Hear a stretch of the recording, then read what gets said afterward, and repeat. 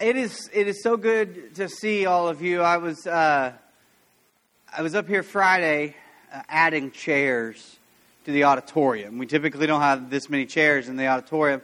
To do that, I had to scoot some of these chairs up in the front, and then I had to put less leg room in between the chairs.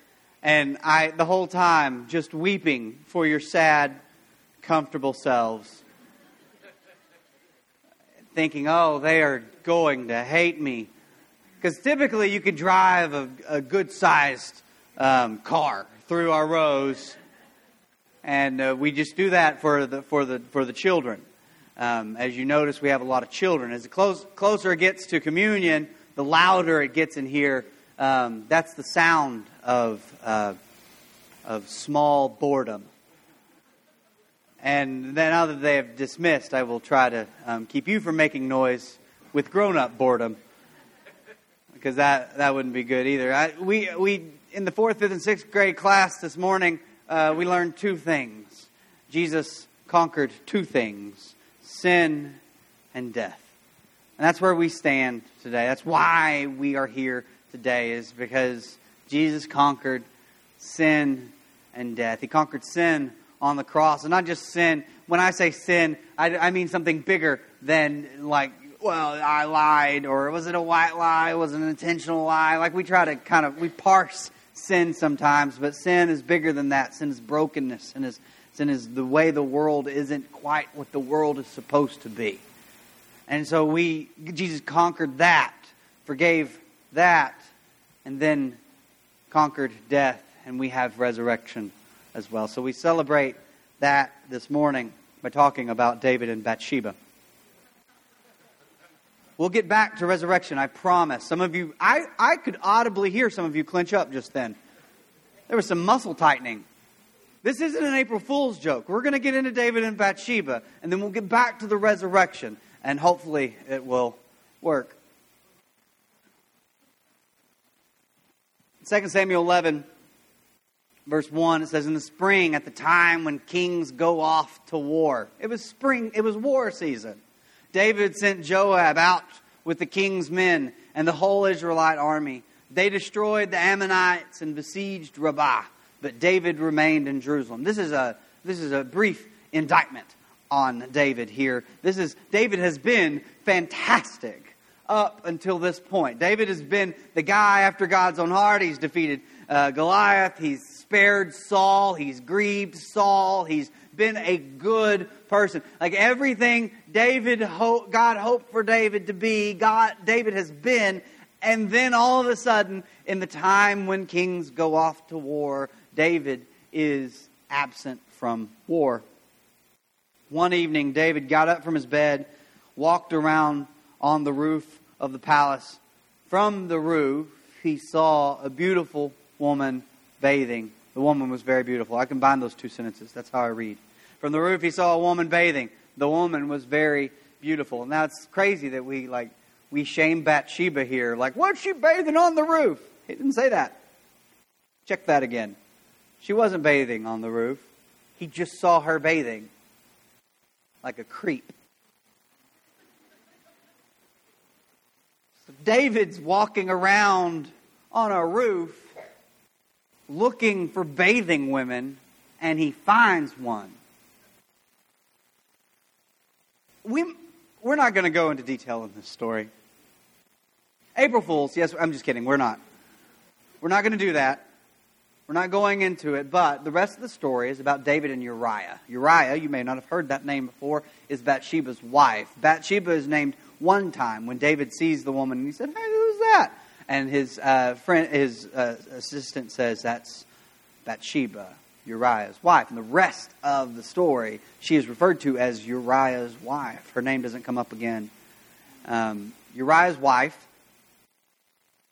is important because what David's sin here is against Bathsheba, yes, but it's also against Uriah. Because David brings Bathsheba into his palace. They have dinner and other things, and she goes home, pregnant. Now, that's a problem because Uriah's on the battlefield, and that can't happen while he's gone. So David says, "Oh no, I've got to fix this," and so it turns into like an awful comedy of errors in which David is bringing Uriah home and saying, "Hey, take a break from war. Go hang out with your wife." That's how David talks when he's nervous. Go hang out with your wife and then you'll go back to war. And Uriah is a man of honor, and he sleeps on the steps of the palace and says, if the soldiers can't be at home with their wives, then I'm not going to be either. So David's like, okay, I got to open a bottle of wine. So he gets Uriah less inhibited, let's say. And then says, now you go home with your... And he still sleeps on the steps. So David does what anyone would do in this situation and has him killed. So thank you, Hannah. Sometimes on Easter, maybe some of you aren't used to me. I was joking. That's not what anyone would do in that situation. So he sends him back, and he sends him back with his own letter that says, hey, put him on the front line. Whenever they start to advance, you push in and then have everyone except Uriah pull back. And then Uriah is going to die. Uriah dies. They're fighting a war back there. That's good. Uriah dies. Bathsheba grieves. And then marries David. This is a startling turn of events if you are a Bible reader up to this point, because David has been the good guy of the story. And all of a sudden, he's the bad guy. The story of David is retold in Chronicles. In the books of 1st and 2nd Chronicles. This is in 1st and 2nd Samuel, but in 1st and 2nd Chronicles, it's retold. And in Chronicles, they want to present David more positively, and they just omit this story altogether. This doesn't even show up in Chronicles. But here they are being more honest, and David all of a sudden is the bad guy of the story. He's been the good guy of the story this whole time. And there's just a hard line between chapter 10 and chapter 11, and he's the bad guy. How did he get here? And what made him think that this was okay? And we'll see in a second, he really does think it's okay. But I want to look at two other stories in which David's not the bad guy, but two other stories that are important nonetheless. So, at the end of 1 Samuel, David's running from Saul, and he shows up at this guy named Nabal. Nabal is, or if you want to be in the South, Nabal. That's how we say it in the South. He shows up and he sends some messengers to Nabal's house, and he says, "Hey, can we seek shelter at your place?" And Nabal was a bit of an aggressive person, and he wasn't always, again, let's say uninhibited. Or inhibited. He had some drink in him, and he had some anger issues, and he said, "Who's David, and why am I trying to serve him?" Well, David says, "Okay, let's go take this guy's place by force." And they're marching up with all of the Lord's authority, and Abigail runs out, bows down, and says, "I'm so sorry, please don't destroy our house. He's kind of psycho. Please honor me and don't hurt him." That happens, but later in the night, a couple nights later, Nabal dies. And David's like, "Yes, Abigail was awesome." And so Nabal dies. David celebrates Nabal's death and then takes Abigail to be his wife.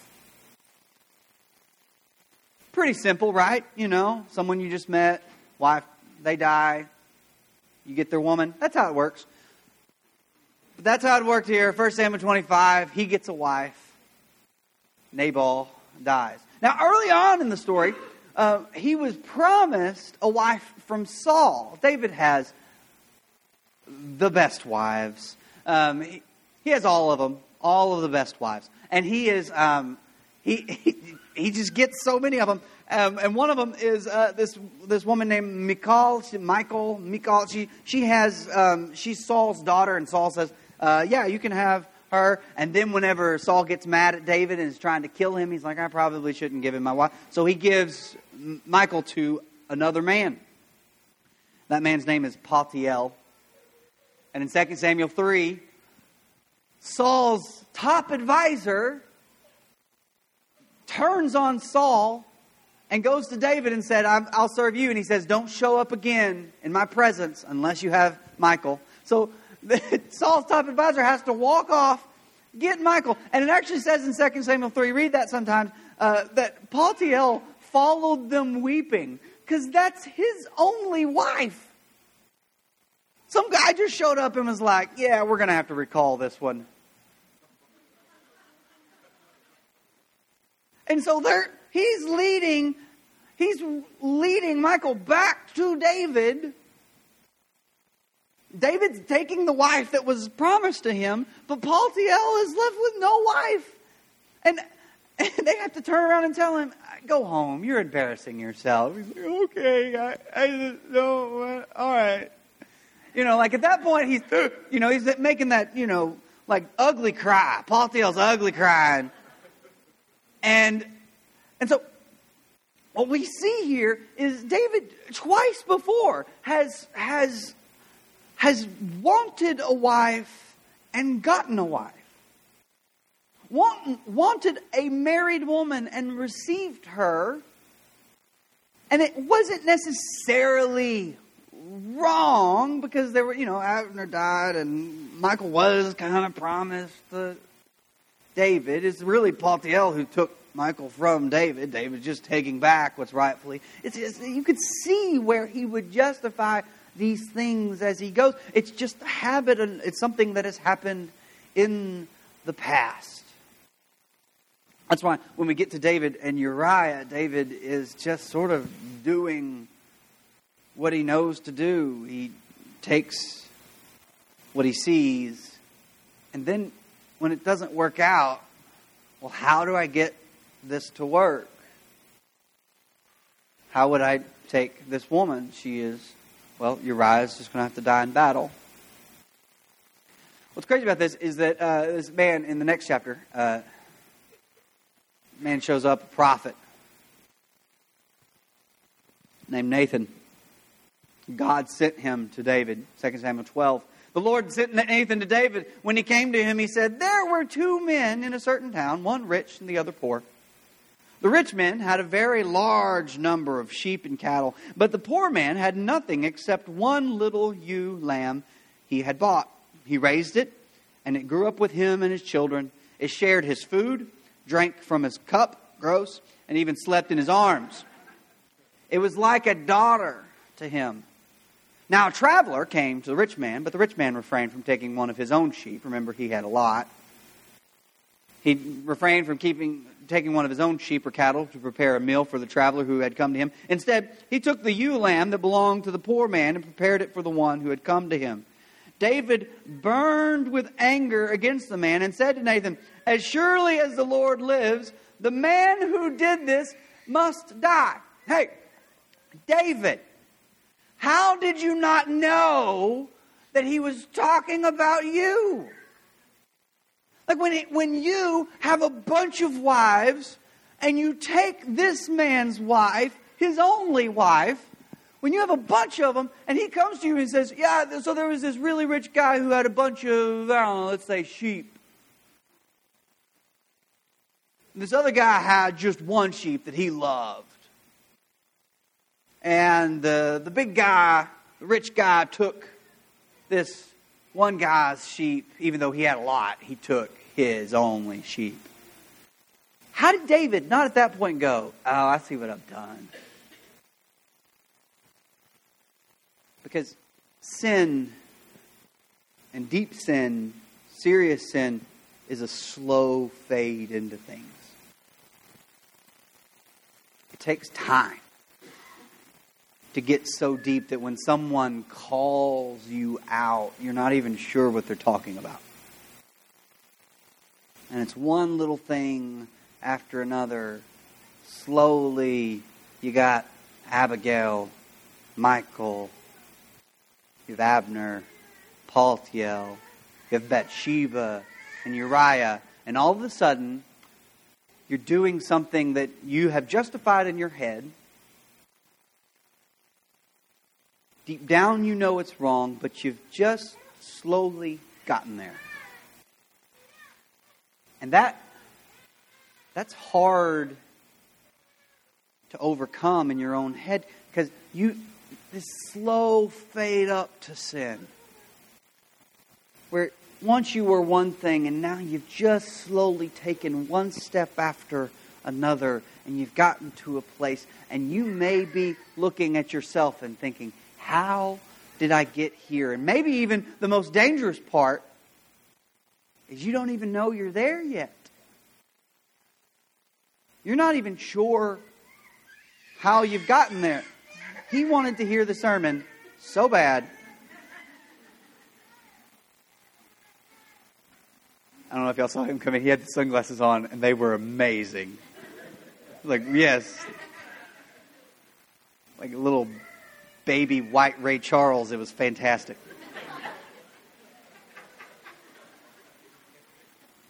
So maybe you're at a place, and you can kind of tell this, the thing that bothers you the most about other people, there's a good chance, or the things you assume about other people, there's a good chance that's kind of what you're wrestling with. And you're really upset with yourself, but your brain won't let you be, so you're projecting that on to somebody else, and you're saying, oh, I can't believe they would do that. Well, you don't know they did that. You don't know their attitudes, but you're projecting bad attitudes onto other people. That's probably something you're wrestling with deep down. You got to be angry at somebody, and you don't want to be angry at yourself. You might as well be angry at other people for what you wrestle with. It's called projection. Every human does it. Just pay attention to when you do it. Maybe you don't even know you're there yet. You don't even know you've kind of hit that apex of, like, this is the worst thing I've done, and I've gotten there slowly and in a steady way. I've made one decision after another after another.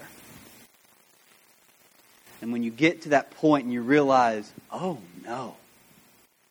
Because David here says he was angry. It's like, that guy, who would do such a thing, David says. As surely as the Lord lives, the man who did this must die. He must pay for that lamb 4 times over because he did such a great thing and had no pity. Then Nathan said to David, you are the man. And this isn't like the way they meant it in the 80s. You know, like, I'm the man, yo soy el hombre. You know, I don't mean it like that.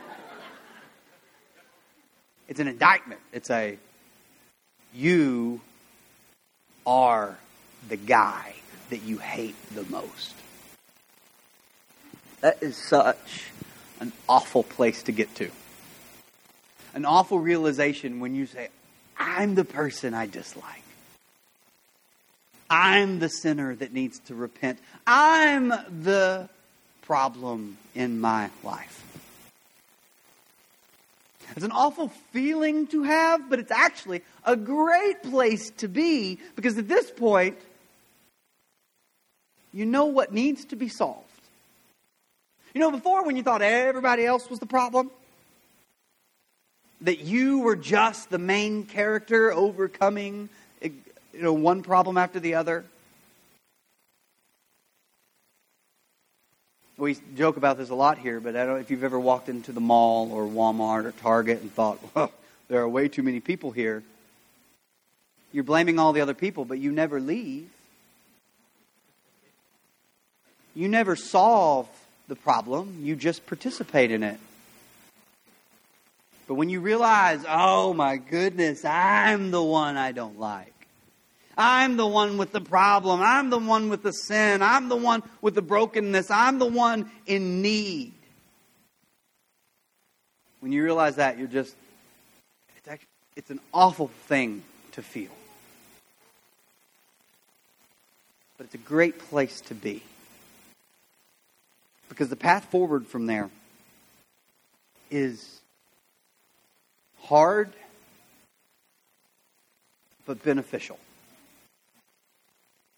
It's difficult, but rewarding. You've made this slow ascent to sin, and you don't just like, oh, well, you know what? Tomorrow then I'm going to start being perfect. Whew. Sunday, I don't have a watch. Sunday at wrist, today, I remember the day I started being perfect. Do you remember that day? I remember that day. It was a good sermon. No, there's no immediate get back to where you were called to be. It's a slow, gradual step back. You're going to realize that, I'm making that same mistake again. And you're going to self-evaluate day after day. And it's going to be a slow descent back. If it was a slow walk to where you are, it's going to be a slow walk back to where you want to be. It's going to be hard. It's going to take self-control. It's going to take perseverance. And you are not going to be able to do it alone. And there may be a part of you that goes, oh goodness, I've got to get all of this in order before I can get my Christian life back on the path. And David said that. David said, I'm a sinner. I deserve to die. I'm a sinner. David said to Nathan, I have sinned against the Lord. And Nathan just so quickly, the Lord has taken away your sin. You're not going to die. Wait. Now, Nathan does say there will be consequences. There will be serious consequences. There will be a civil war in your own family the throne will be they will try to take the throne from you. And his son actually seeks revenge on him and seeks the throne. And they fight, and he loses children over this. There will be consequences. But your sins are forgiven. You will have to battle out of this. But your sins are forgiven. See, I think one of the things we wrestle with Easter is that we think we have climbed this hill of sin. Maybe that moment of realization, that moment of clarity for you was way back in the past. A lot of people have those moments in college where they wake up somewhere, like, where am I? And then they're like, I've got to get my life in order. A lot of people have those realizations in marriage when they think, if I keep being the same person, this thing's not going to work. A lot of people have those realizations when they have kids and they think, oh my goodness, my kid is looking like me. And I don't think that's good.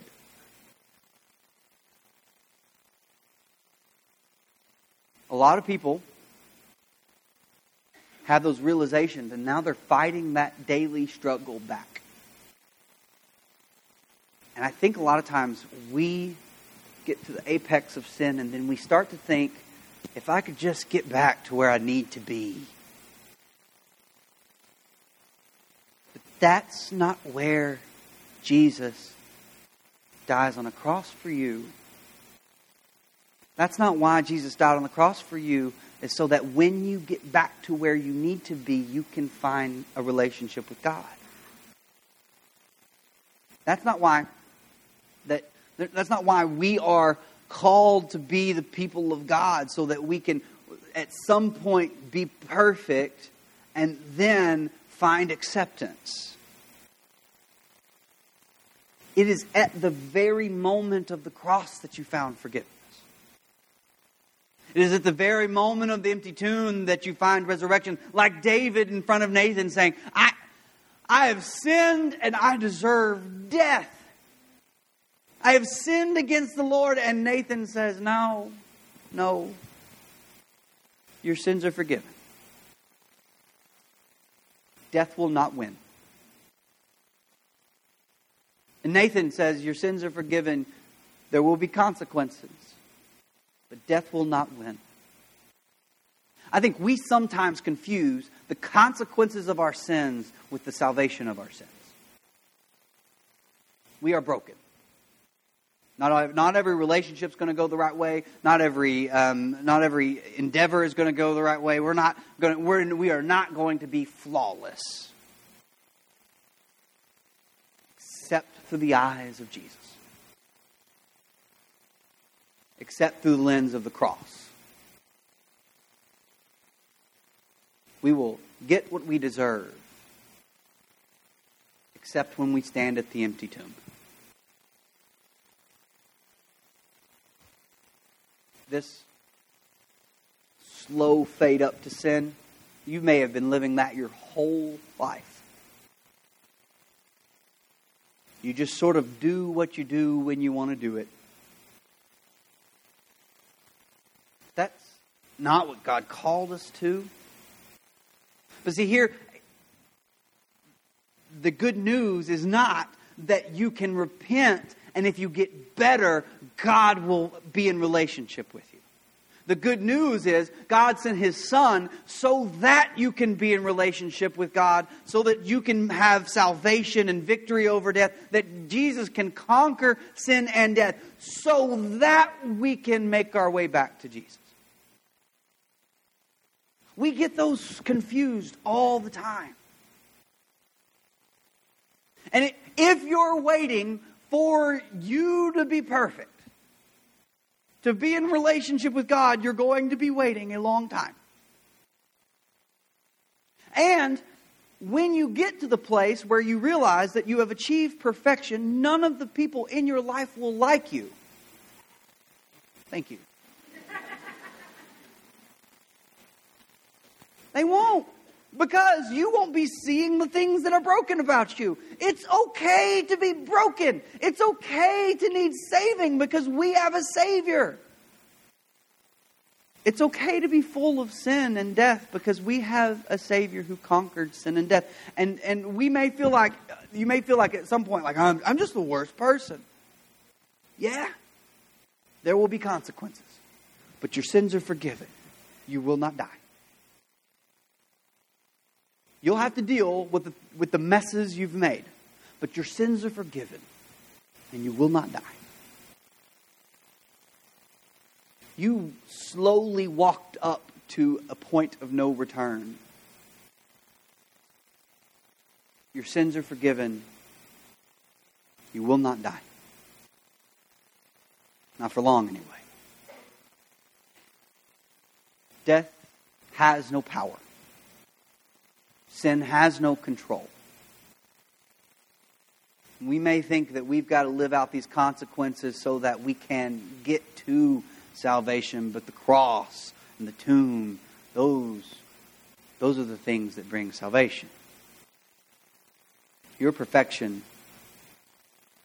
is not something that will bring you hope.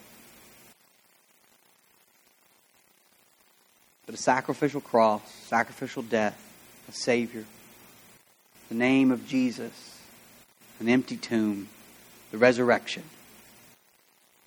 That brings hope. That brings forgiveness. And that brings life. We celebrate the loss of sin and the conquering of death by giving our lives to Jesus. Whether it's, again, maybe you gave your life. Maybe you were baptized a long time ago and you just kept climbing that hill. Kept taking those small steps towards something you won't recognize later. Or maybe you've never given your life to God and you may think, listen, that story of a man dying and then not staying dead is nuts. That's crazy. I want you to know this morning that I'm with you. It's unexplained, unprovable, but I have faith, and my faith in that victory is the only thing that I've got to keep me going in a broken world. what I have hope in, and it's the Spirit of God guides us from that point of salvation, from the cross to a better life. Not a perfect life, but a life where you see yourself clearly through the eyes of Jesus as saved and broken all at the same time. As a sinner who is redeemed by a loving and sacrificial God. If you want to be in relationship with that God this morning, whether you want to give your life back or you'd like to be baptized into His death, burial, and resurrection, what a great time to symbolize the death, burial, and resurrection of Jesus in your life through baptism than on Resurrection Sunday. I get it that April Fool's Day is an awful time to do it. Resurrection Sunday is a fantastic time to do it. Give your life to Jesus, or back to Jesus today. Please come forward while we stand and sing.